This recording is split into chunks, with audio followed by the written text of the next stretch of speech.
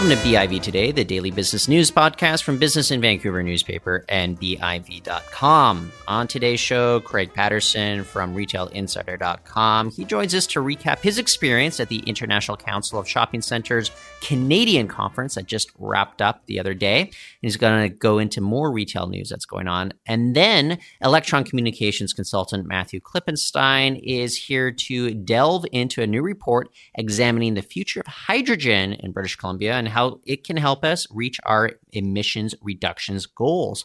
But before we get to all that, a few events to tell you about. First up, October 2nd at the Vancouver Club, a BIV expert panel is going to be talking about navigating the United States for business. And then on October 9th, also at the Vancouver Club, an expert panel on cannabis year one is coming here. It's talking about the challenges we've faced over this last year, as well as what lays ahead. More details at biv.com/events. Now let's go ahead and speak to Craig Patterson.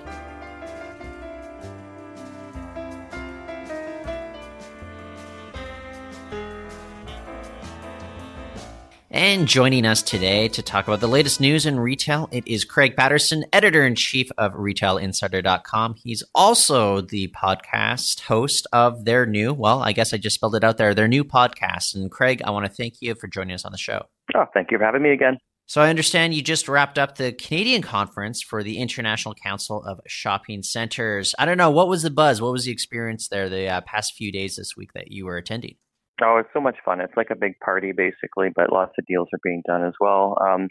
The sentiment was a little bit mixed, I would say. There were certainly a lot of deals being done with retailers, but speaking specifically about the Vancouver market, things are slowing down a little bit with some brands.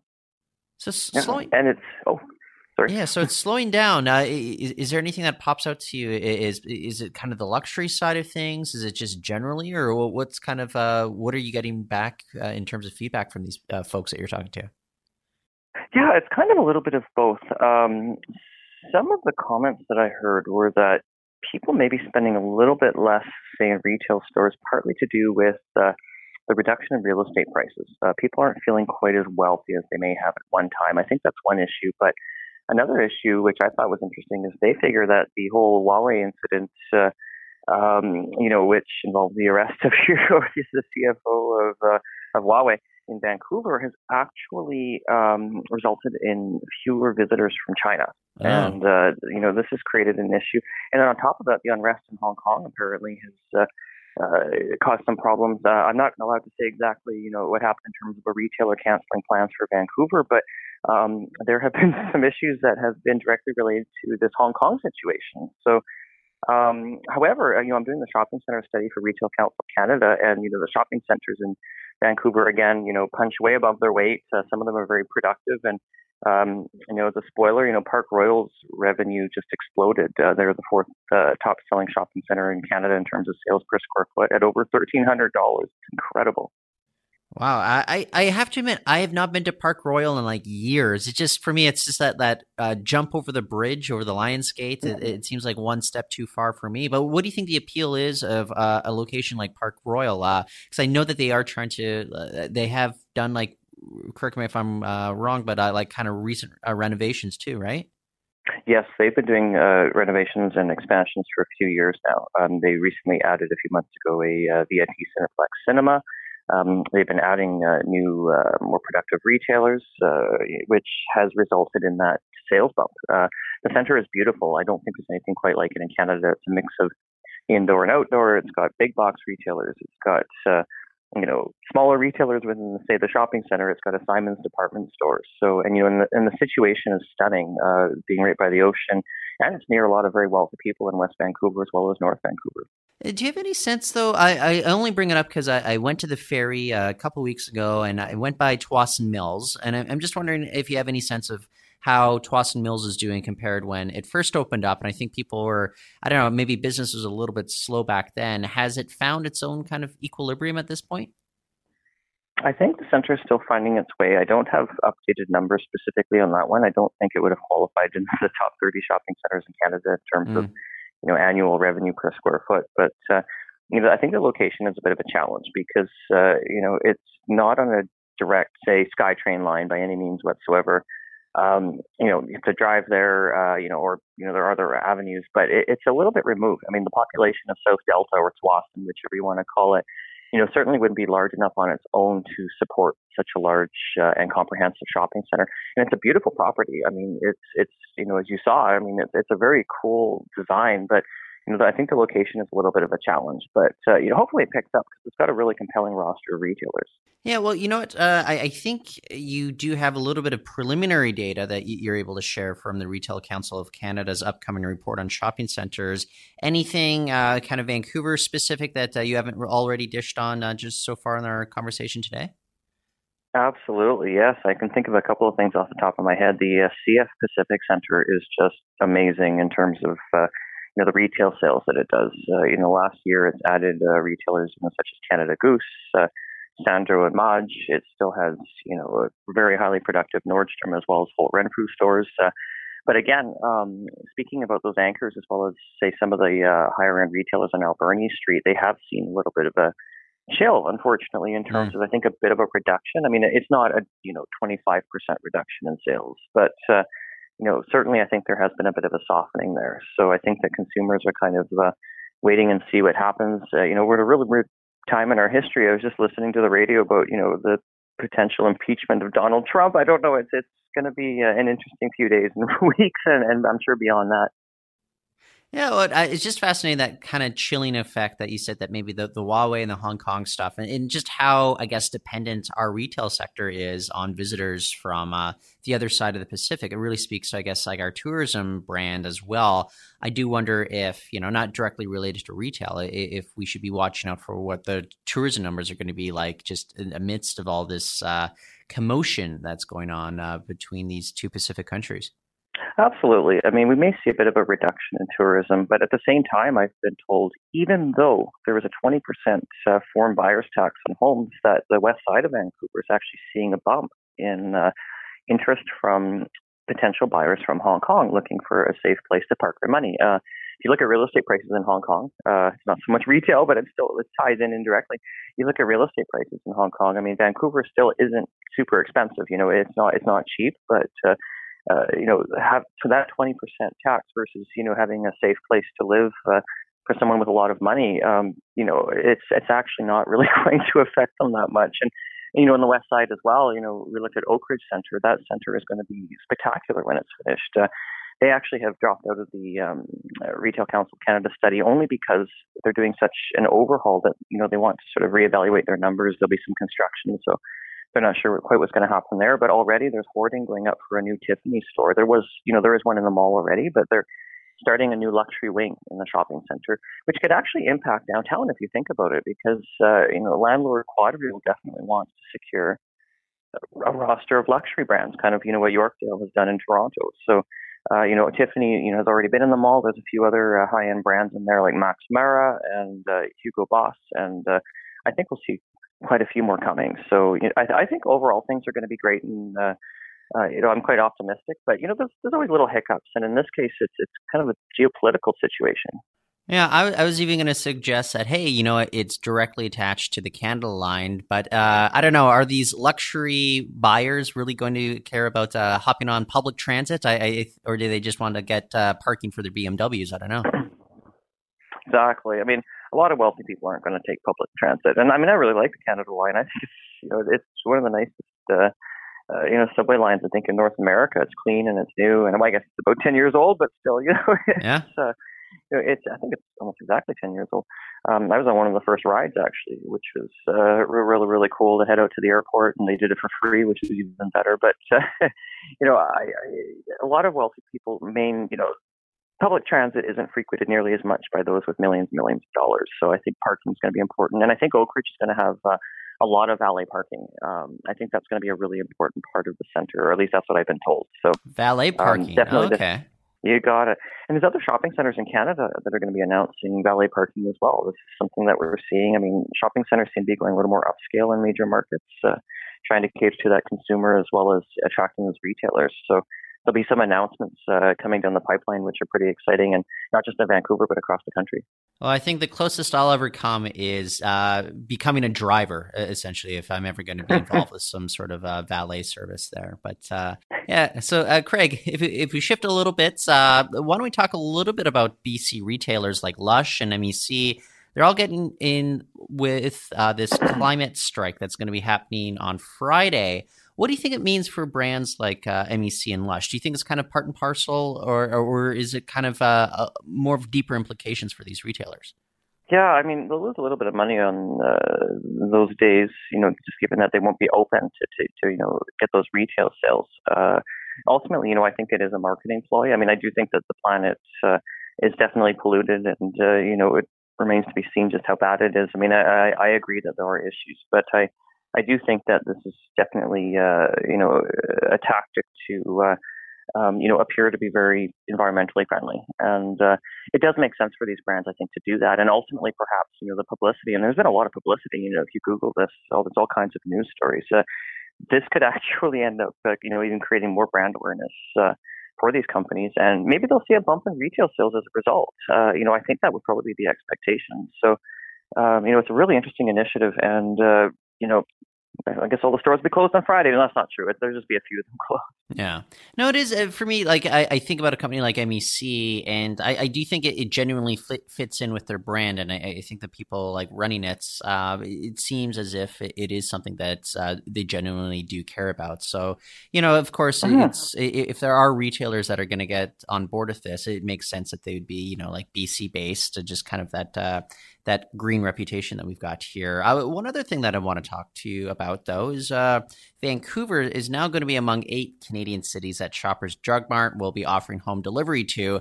And this news, it's coming just as we find out yesterday that Indigo has a new loyalty subscription program, $39 a year. You get free shipping through that. Also, I recall Loblaws, they introduced a $99 a year program. Again, free shipping and pickup for groceries. Is everyone getting on board with this, just looking at ways that they can compete with Amazon at this point? Well, what do you make of all of this, this big jump into, say, these home delivery services? Yes. I mean, I think that a lot of these retailers are jumping on board. I know a lot of them said, click and collect would be the next big thing, but I think consumers want the home delivery component. Amazon has certainly led with this. Walmart's gotten on board in a big way.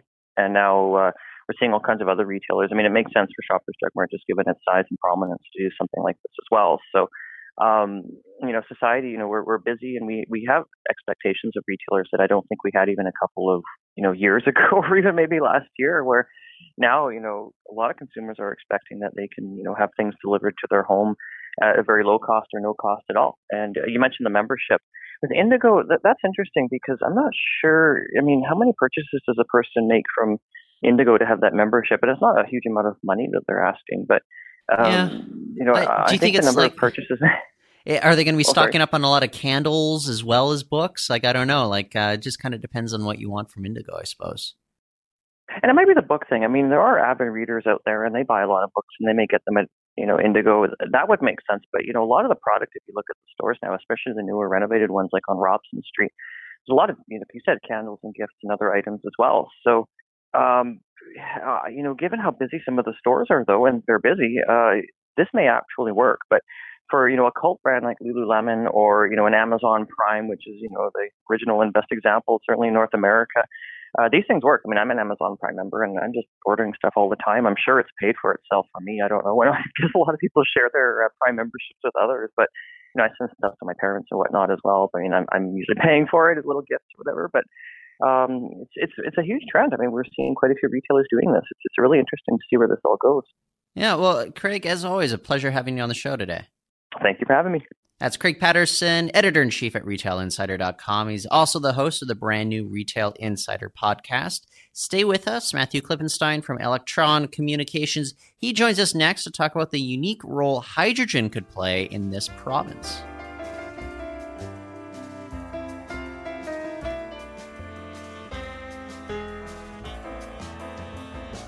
So we have a new report out this month commissioned by the province that's taking a deep look at the future of hydrogen power here in British Columbia. And joining us today to break it all down, it's Matthew Klippenstein. He's a consultant at Electron Communications. Matthew, great to have you back on the show. Thanks for having me back, Tyler. So I think, listeners, they're going to be familiar with, say, gasoline power, liquefied natural gas, but can you define what we're talking about when it comes to hydrogen, especially in relation to this report? Because I think it can mean different things. Yes, certainly. So as you know, the province has its Clean BC goals of reducing emissions, I think it's 40% by 2030. And part of that, you can't just electrify transportation with, say, electric vehicles. You have to have solutions for large trucks, for other types of transportation. And there are other measures that can be used to decarbonize BC's economy. What the report found was that hydrogen could provide about 30% of the greenhouse gas emissions reductions target that BC has for 2050. And a lot of that has to do with decarbonizing the natural gas grid, which is to say that when people use natural gas for heating or perhaps for industry a little bit, there's a certain amount of hydrogen you can use to blend into the natural gas, and that reduces the greenhouse gas intensity of the energy flowing through the pipeline. But also, in many cases, you can actually substitute hydrogen directly. And so this is a way of trying to reduce emissions twofold. First, electrify what we can, because we have hydroelectricity, very clean. But then also for things which are difficult to electrify, we approach it with the hydrogen angle. So do we have a certain advantage here in British Columbia, though? Would this work if, I don't know, we were Manitoba, if we were another province? So we do have an advantage in BC in that we're coastal. So there's the opportunity to do transoceanic shipping. So one thing that is noted is that about 50 years ago is when the LNG industry started. And at the time, it was a crazy idea that you take this gas, you'd liquefy it, compress it, and then ship it halfway across the world. And LNG is kind of par for the course now. The thinking is that it will be replaced by hydrogen shipping, where we need to do hydrogen exports, or other countries need to do energy imports, rather. And so BC has an advantage in that we're coastal. We have access to a seaboard. We also have inexpensive hydroelectricity, inexpensive renewables, a lot of potential for more, even cheaper renewables. And thirdly, we even have a very inexpensive natural gas. And what we can do in a nod to our colleagues and our friends and neighbors in the northeast of the province is that it is very cost competitive to make hydrogen from the natural gas that we have, even after factoring in the cost of sequestering it underground. It is very competitive because we have this stranded natural gas asset, and so there's a third ability for us to tie in some benefits for hydrogen for the economy and for decarbonization. And beyond that, beyond it being like, I guess, a valuable asset that would come relatively cheaply, for us to kind of, I guess, develop this sort of hydrogen infrastructure, so to speak, what would that do for the province economically as well? Would we be looking at investments in infrastructure? Would we be looking at maybe job creation too in order to make this come to reality? Yes, very much so. So the report recommended about $170 million of investments over a 5-year period in order to build up the infrastructure and to set down the initial infrastructure and facilities in place in order to make this transition more feasible before our neighbors in, say, Washington or Oregon beat us to it. And yes, that's one of the cases. So with our neighbors, say in Washington and Oregon, obviously they have the coastal advantage. Do they have kind of access to the LNG potential assets that we have as well? So they don't have access to natural gas resources, but they also do have relatively inexpensive hydroelectricity in their regions.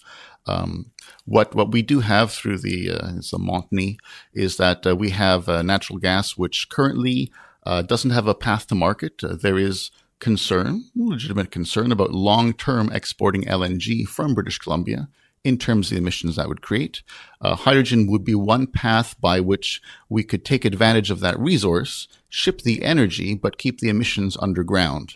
So is this kind of a situation in which we would be able to kind of close that gap as we're looking towards our 2030 emissions reductions goals? So most of what the report focused on was assisting the province in achieving its existing Clean BC plan.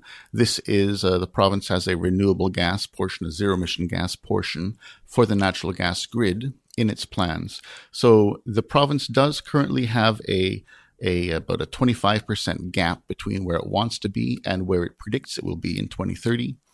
This will not immediately help with that, but it should create more opportunities, more options for closing that gap by having not just the electrification path and other measures, but a hydrogen, a molecule path as well. So I don't know. Would you call yourself a hydrogen guy to a certain degree? I mean, your history goes back with it, right? Yes. So I did work in fuel cells for about 15 years. I have also spent a few years in the wind and solar consulting sector. And I have also spent about a year and a half helping with electric vehicle infrastructure. So I'd more term myself a zero emission energy guy, a clean energy guy, although there are so many people who do such awesome work in the other aspects, solar, wind, electric vehicles, that hydrogen is sort of a niche that I still may have a bit of a more insight into than the average expert.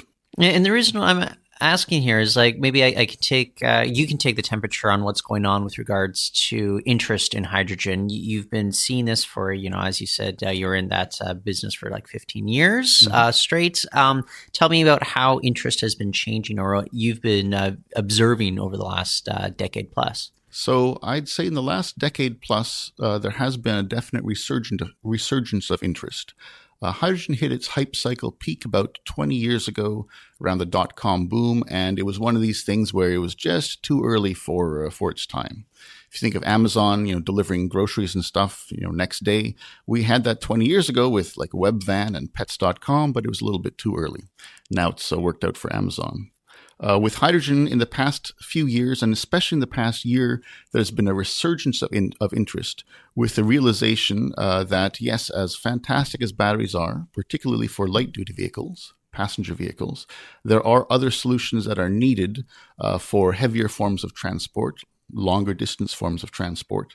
And so what we've had is in British Columbia, Weichai, the world's largest manufacturer of diesel engines, has taken a roughly 20% stake in Canadian fuel cell company Ballard Power Systems. And in the past few months, Cummins, number 3 maker in the world, I believe, North American company, has purchased Hydrogenics, which is a Canadian fuel cell and hydrogen electrolyzer company. And in the past week or two, they also made a strategic investment into Burnaby-based Loop Energy, which is another fuel cell startup. And I believe the number 2 company in terms of diesel systems might be Bosch. If not, I'm sure they're up there. They also have acquired a European fuel cell specialist to ensure that as they transition from diesel to something which is zero emissions, they have that option. So it is kind of a nice. It's nice to see the sector having a bit of an upswing after many years grueling through some lean times. So what do you think the difference is between 20 years ago and today? Do you think that there's much more of a chance for hydrogen to really gain that traction that maybe it didn't quite grab onto in decades past? Yes. So absolutely, there's much more chance. Among other things, China has prioritized the development of fuel cells for its heavier, larger vehicles. Wan Gang, the fellow who pioneered their EV push about 20 years ago, has publicly stated that he wants to focus on hydrogen going forward. That makes perfect sense because China leads the world in terms of battery technology. It's a great industrial policy for them. And so there's a large push from China, but also in European countries, especially in terms of wanting to cut out the diesel from city limits, from transport, and hydrogen offers the opportunity to do that for vehicles where batteries aren't as feasible. So very much more interest and less hope, I suppose. So I know we've talked about this maybe for the newspaper, but in case our listeners don't recall, where does British Columbia or maybe even Metro Vancouver stack up as maybe a hub for this development of hydrogen technologies? Sure, yeah. So I would say that Vancouver is probably the North American hub for hydrogen fuel cell development. And that is perhaps because Ballard was here first. As the company has shrunk, now it's growing again, which is nice for them. Then a variety of spin-offs formed, which each focused on different areas. And so I would say that, yes, Vancouver is the hub for North America in terms of hydrogen fuel cell technologies.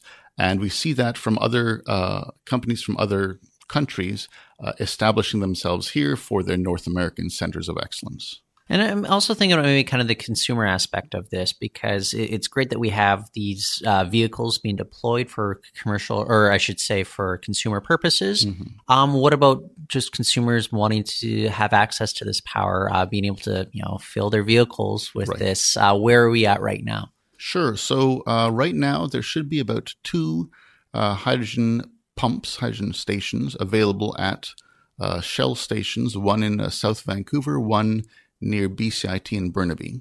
The plan is by the end of next year to have 5 stations or 6 stations in the Metro Vancouver area and 1 hydrogen filling station in Victoria. And this is sort of the minimum viable product, kind of an establishment of infrastructure which will allow the deployment of fuel cell vehicles. And with further vehicles, then you can expand the infrastructure as people require the use of it to refuel. We've seen this huge interest in, say, electric vehicles, especially here in British Columbia. Where do you think we need to get to with regards to hydrogen fuel cell vehicles in order to ensure that it's just as successful as EVs down the road? Right. So, that's a great way of framing it. There's a very complementary aspect between battery electric vehicles and hydrogen fuel cell vehicles. Right now, the market share of electric vehicles in terms of new car sales in BC is above 10%, which is fantastic. For hydrogen, the more likely place that these would focus would be for larger, say, food delivery vehicles or trucking. So having pilot projects perhaps at ports or with certain logistics companies could be highly useful in first off, ensuring the technology gets deployed, people become familiar with it, it's less of an unknown, and also to ensure the usage, the volume usage of hydrogen to allow the retail prices to come down. As with anything, if there are only a few people buying the hydrogen at the pump, the price will tend to be expensive.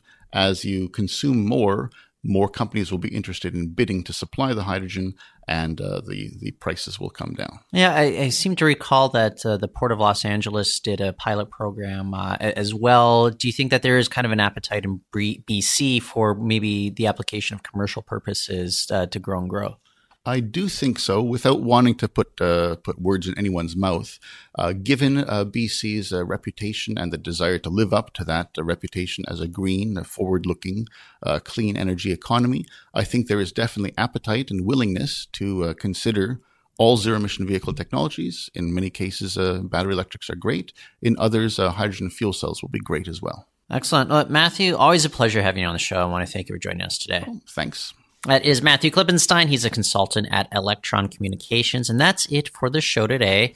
Please tell your friends. You can find us on iTunes as well as Stitcher. Get the word out. More people will download. For now, I want to thank you for listening. I'm Tyler Orton, and we'll be back later. And that's it for the show today. You can find our archives on Apple Podcasts and Stitcher, so please tell a friend. For now, I'm Tyler Orton. We'll be back Friday.